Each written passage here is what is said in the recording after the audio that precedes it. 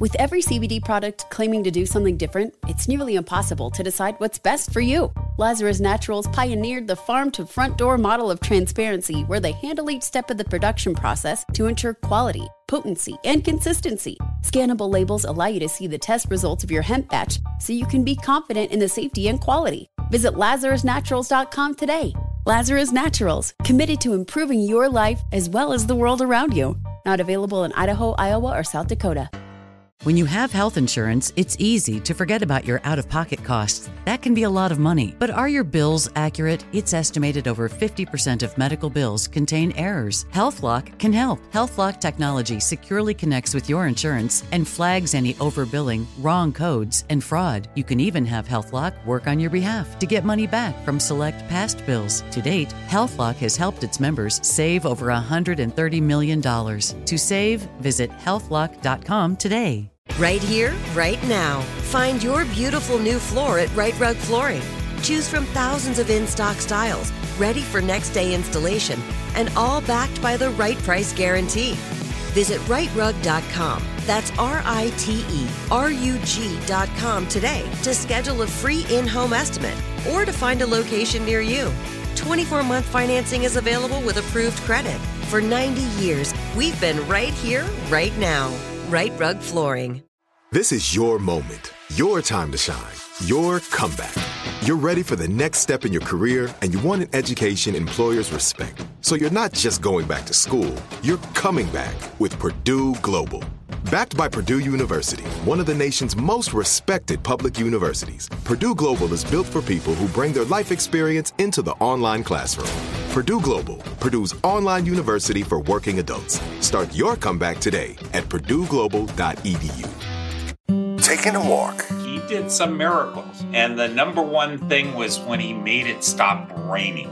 It was raining cats and dogs. It had been raining for 2 days straight. When we got out of the bus, it was nothing but mud around us.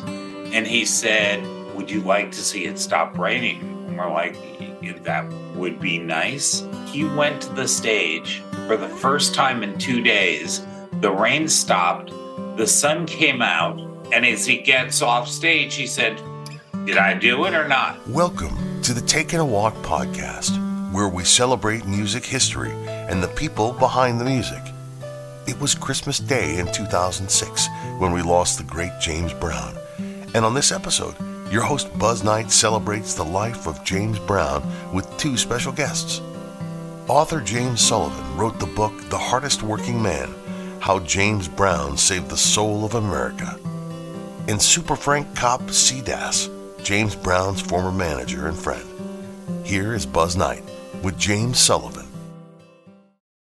Well, James, as we sit in a world of divide and challenges, if James Brown were alive today, what sort of force in the world do you think he would be?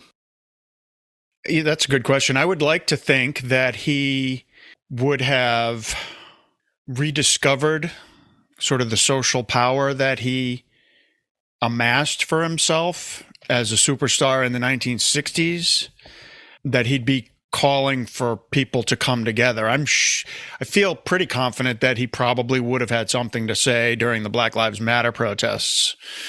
Obviously, I think most of us know at this point that Al Sharpton, who is, often seen around events involving the African-American community, was kind of groomed at the knee of James Brown. Al Sharpton was sort of a kid preacher when he came under James Brown's wing.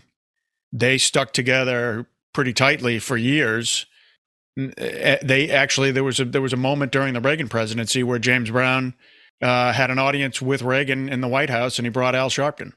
But so my book, The Hardest Working Man, which I wrote several years ago, is specifically about, the subtitle is How James Brown Saved the Soul of America. And it's specifically about how Mr. Brown recognized at a certain point in the mid-'60s that he had some cultural clout. And what I often said when the book came out was that in a way similar to Muhammad Ali, who obviously, used his worldwide fame on behalf of his speaking out on all kinds of issues, whether it was Vietnam or race relations or lots of other things. James Brown did the same thing in the mid and late 60s.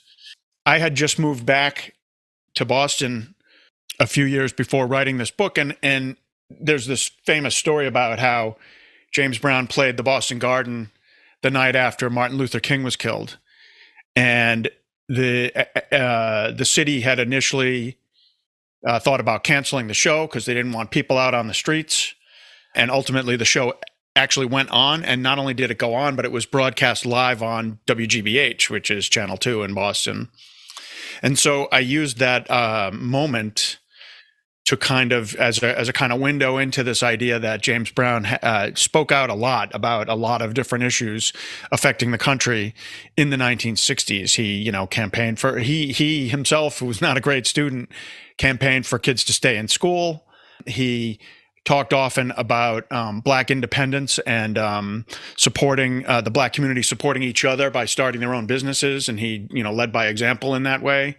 And then he, of course, did this, performed this famous show at the Boston Garden the night after Dr. King was killed, which, by many reports, Boston, although there were some disturbances on the streets, the level of protesting and rioting was much lower in Boston than elsewhere in the country the night after King was killed, because all eyes were on James Brown. So that's a long-winded way of getting back around to your question, which is, if he was still alive today and healthy, I would like to think that he would probably still be attempting, or maybe he would have returned to using some of that cultural and political clout that he gained for himself in the 60s. How was he able to balance the turbulence in his family life with his work? Well, I mean, that's part of the James Brown story. I'm not sure that he did. One of the things that led me to want to write this book and focus on the 60s was that by the 90s, if later generations knew anything about James Brown, they thought he was this kooky older guy who showed up on Larry King, half out of his mind or whatever. He kind of squandered, and the biopic with Chadwick Boseman playing him, it kind of reflects a lot of that. There's the episode that the film starts with, actually, where he, is high and shows up with a rifle at, one of his offices in Georgia. It had been rented out to some insurance group or whatever, and he's, wondering why they're there, and starts shooting up the place and shooting bullets into the ceiling or whatever. I mean, obviously, it went off the rails a little bit for him later in life. Unfortunately, I think like a lot of celebrities, and he had taken a lot of responsibility on himself. He had, huge numbers of people on his payroll throughout his career. So he was responsible not just for himself, but for lots of other folks.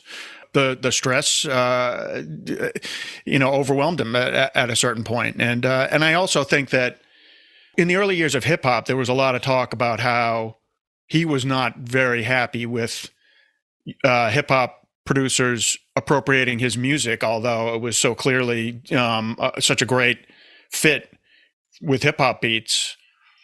And I think a lot of that was, some of it was about getting paid, obviously, but a lot of it also was about the fact that he had to come to terms with the idea that he no longer had the social capital that he had in the 60s and 70s. He was not nearly as famous. And a younger generation was taking over, and he wasn't going to be a superstar for the rest of his life. And he was, frankly, an egotistical guy who's, hyper proud, and probably took it hard that he was, kind of being showed the door, even though so much of that early hip hop music is based on James Brown rhythms, and fantastically so. That wasn't what mattered to him. It was that, these young guns were kind of, inching him towards the door, and he didn't like it. Talk about his disciplined approach that he demanded the excellence out of all of his bands. Can you discuss that? Yeah. He grew up at a time where, if you were a performer, you talked the talk and walked the walk. So you dressed fine, I mean, one of my other books is about the history of blue jeans, and I always found it funny that James Brown pretty famously refused to let his band members wear blue jeans, even never mind on stage where they all wore matching suits. They couldn't even wear blue jeans in his traveling entourage when they were later traveling, when they were going to the airports or whatever, because to him, denim was the workwear of prisoners, and he had spent time as a young man in prison and had worked his way out of that. So to him, you dressed super fine. You wore the flashiest clothes. You carried yourself like a star. And, famously he would, he had these very tightly rehearsed, choreographed bands. And if anyone hit a wrong note or, took a wrong step in the choreography in the horn department or whatever, he famously would flash 5 fingers at them. And that would mean you just got docked $5 for missing that step. And after the show, you're going to owe me. And they hated seeing those flashing fingers. He'd do it as part of one of his dance steps. So the audience didn't necessarily know what was going on, but the musicians absolutely did, and they hated it. When Bootsy Collins and his band, they were really young. They were like 19 or 20 years old, if I remember correctly, joined to become the new JBs, James Brown's new band. When a bunch of other band members left en masse around 1970. Bootsy and his, colleagues they couldn't stand it, they were freewheeling young guys, and they only lasted a year or two with James Brown because he was such a disciplinarian. Well, lastly, in your research that you did about James, was there one thing that you discovered that really surprised you that you didn't know before you did the research? Well, there were lots of things that I didn't know.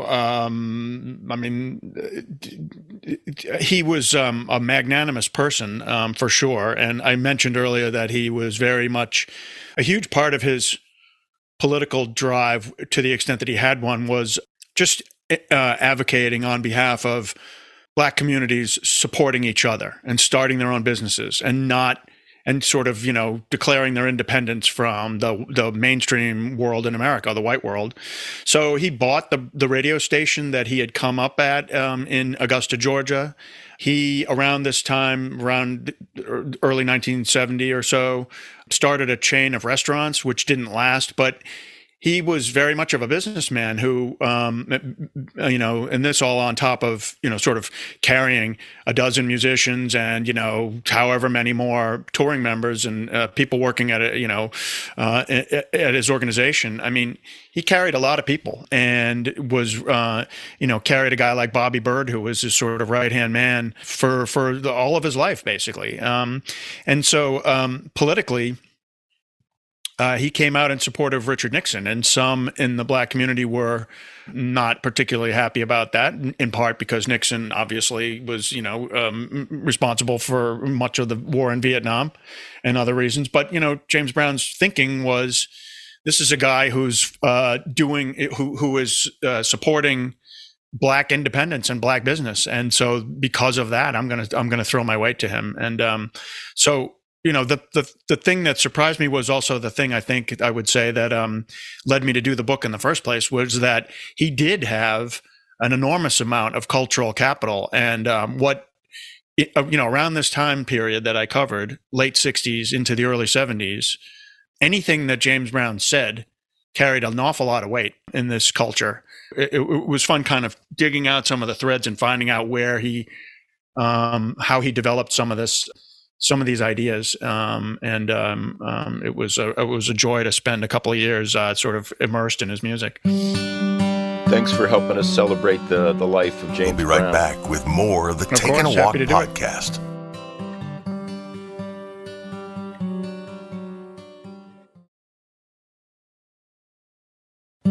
Welcome back to the Takin' a Walk podcast.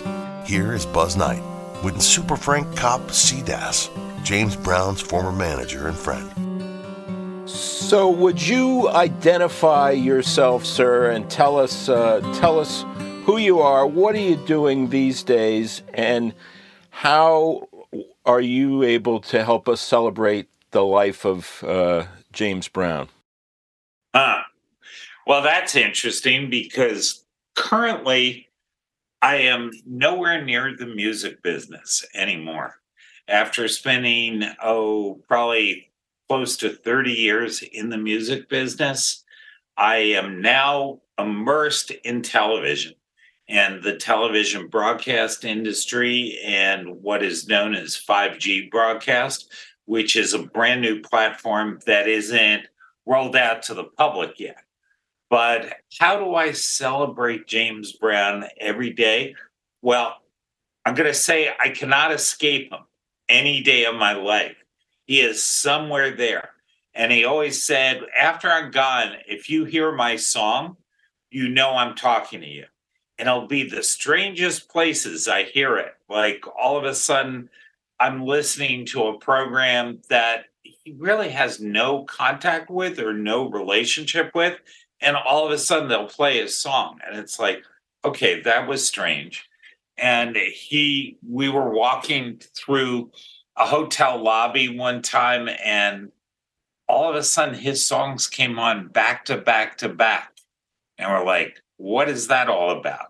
And they weren't playing his kind of music either. So, and I was with somebody else I worked with in the James Brown world, and we're both looking at each other saying, he's here right now. No question about it. Some of the things I look back at and really shake my head, laugh, but he did some miracles. And the number one thing was when he made it stop raining. We were going to Glastonbury one year. The first time he did this, we're headed to Glastonbury. It was raining cats and dogs. It had been raining for 2 days straight. When we got out of the bus, it was nothing but mud around us. And he said, would you like to see it stop raining? And we're like, that would be nice. And he went to the stage for the first time in 2 days. The rain stopped. The sun came out for his performance. At the end of his performance, the clouds closed back up just like a curtain, and it started raining again. And as he gets off stage, he said, did I do it or not? And we're like, are you kidding? And we saw him do that 2 more times at different events where he said, you want me to make it stop raining again? I'll do it right now. And he did. And we're like, okay, he does have some powers. Wow. I would say supernatural. Yeah, he was supernatural. That's for sure.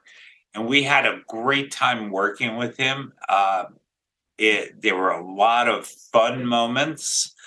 He became good friends with my mother and would call her from the road, and they'd sing on the phone together.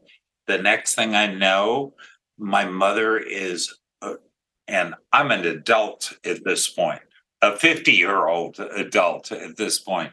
And I have my mother lecturing me about drinking the night before. And I'm like, what is this all about? And she'd say, well, he let her call him James. And she'd be like, James and I had a conversation last night, and you shouldn't be doing this. I'm like, go away. Hang up the phone now. Thank you. And then he'd say to me, yeah, I talked to your mama last night. We both think you shouldn't be drinking like that if you go out partying. I'm like, no, you're just jealous. Leave me alone. So there were a lot of, let's see, what else? When, if it was just Mr. Bobbin and myself with him in the limo, he loved to tell jokes. And we go, oh, no, he's not going to tell us jokes, is he? Because his jokes took forever. They were long, long, long jokes. And when he ended, we'd be like, where's the punchline? And he'd start laughing hysterically. And we're like, there's no punchline. And he said, yeah, I just told you the punchline. And we'd be like, yeah, we missed it. It's not a funny joke. And he'd be like, it was funny. And we get into big fights about how it was funny and not funny. But it was all in good fun, and we had a great time doing that. I have a sense that every day with him, you were like me right now in tears laughing. Yes, absolutely. It was tears laughing. He always tried to. So I had to sing and dance with him to close the show if I was there. So at Sex Machine, at the very end of the show, I'd get called on stage. I had to go out.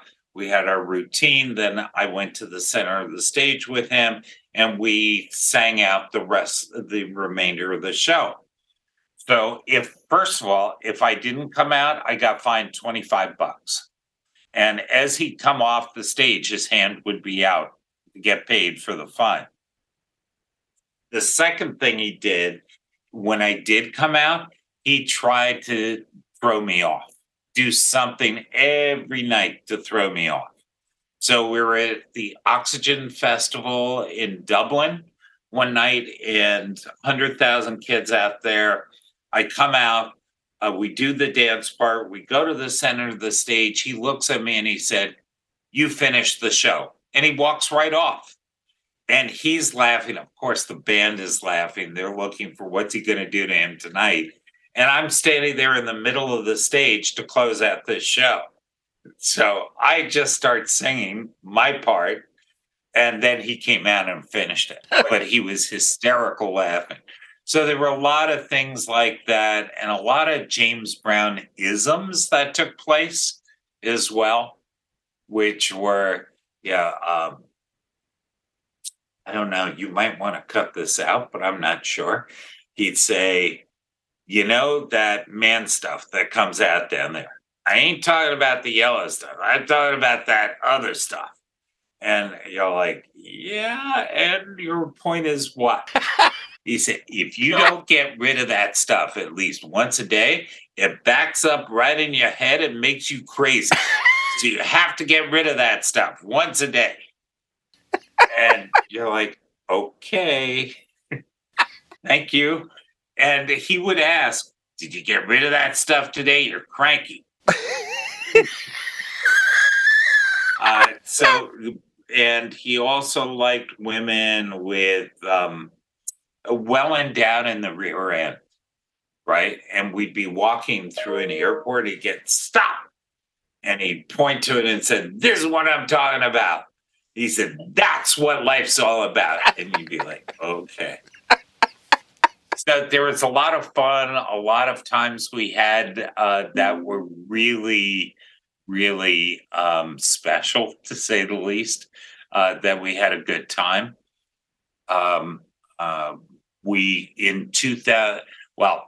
I'm of the belief he was murdered in 2006, which is already 17 years ago. Feels like yesterday. There was a CNN podcast done earlier this year about it again. And I am a believer that his life was cut short.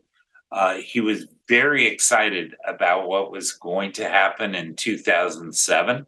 So John Legend had written a duet for he and Aretha Franklin that we had for about a year, and it just said Grammy all over it. John wrote a brilliant song, and we couldn't get him to sing it. And he's like, "It's disrespectful to my wife to sing it." And I'm like, "Oh, please, what's going on?" He said, I ain't singing it. And then Mr. Bobbitt, who is his personal manager, saw Aretha in New York and said, "Are you going to do that song with Mr. Brown?" And she said, "I ain't singing with that son of a bitch."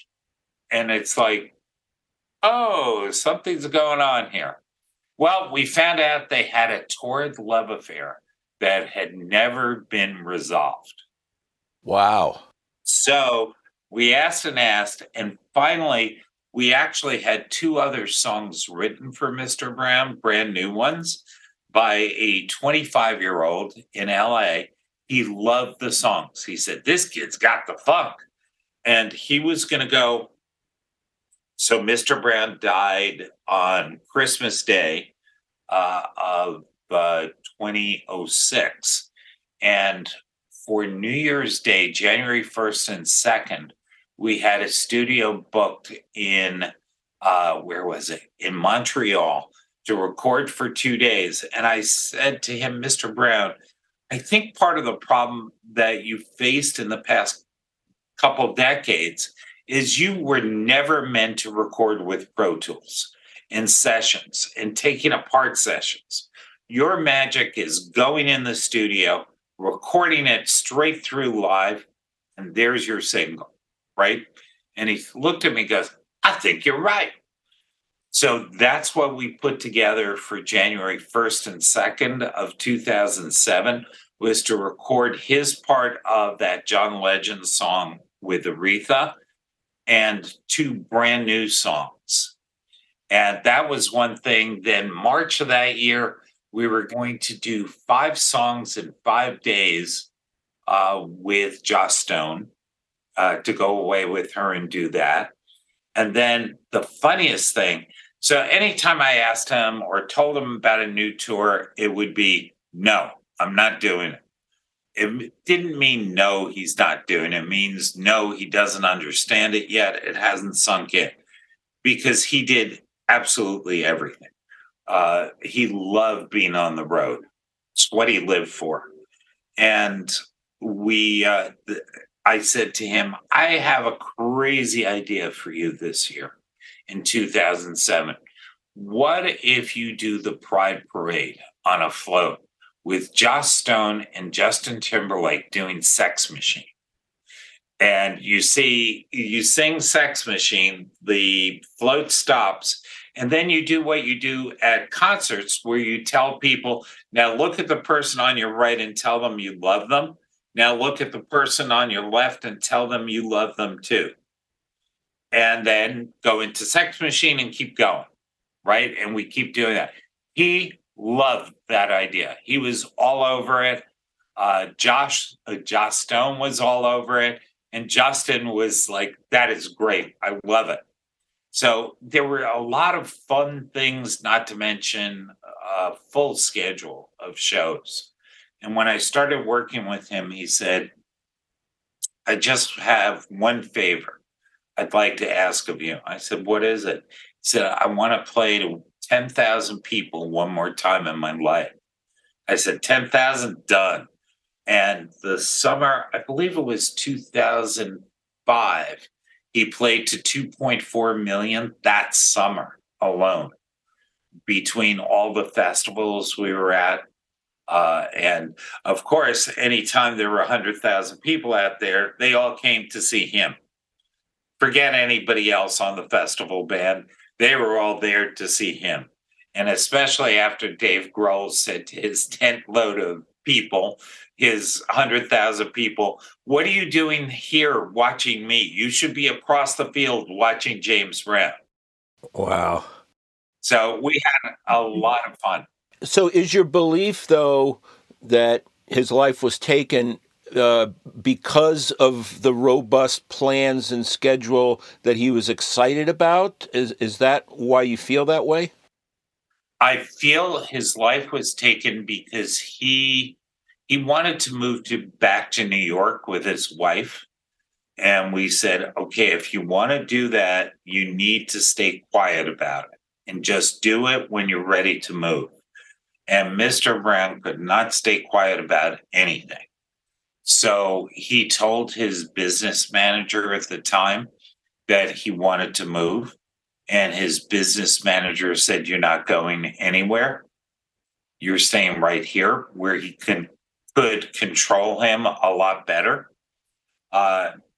This is a horrendous story, but he took Mr. Brown on a ride through Barnwell, South Carolina. And he pulled over to the side of the road with Mr. Brown in the car, and he pointed to a noose in a tree and said, we still do that to people who don't listen down here. So he actually scared him. When I heard of that story, which was a couple weeks later, I went absolutely haywire with his business manager, saying, how dare you do anything like that? But he saw that if Mr. Brown moved to New York, he'd lose control over him and his money. That's what he was afraid of. And he thought he was going to administer the estate after Mr. Brown was gone, and thought he had his cash cow all set. We had $100 million offer on the table right before Mr. Brown died for basically a lot of his rights. And they wanted it to go through, but they didn't want to give him any of the money. So his business manager was kind of thinking, this is a great way for me to get a lot of money at once. So there were a lot of motivations at that point for Mr. Brown not being around. He stood in the way. So when you think about... It's sad. It's terribly sad. When you think about if he were alive today in this divided world that we live in, and always being so at the foreground of speaking his mind, what do you think he'd be saying about the way things are today?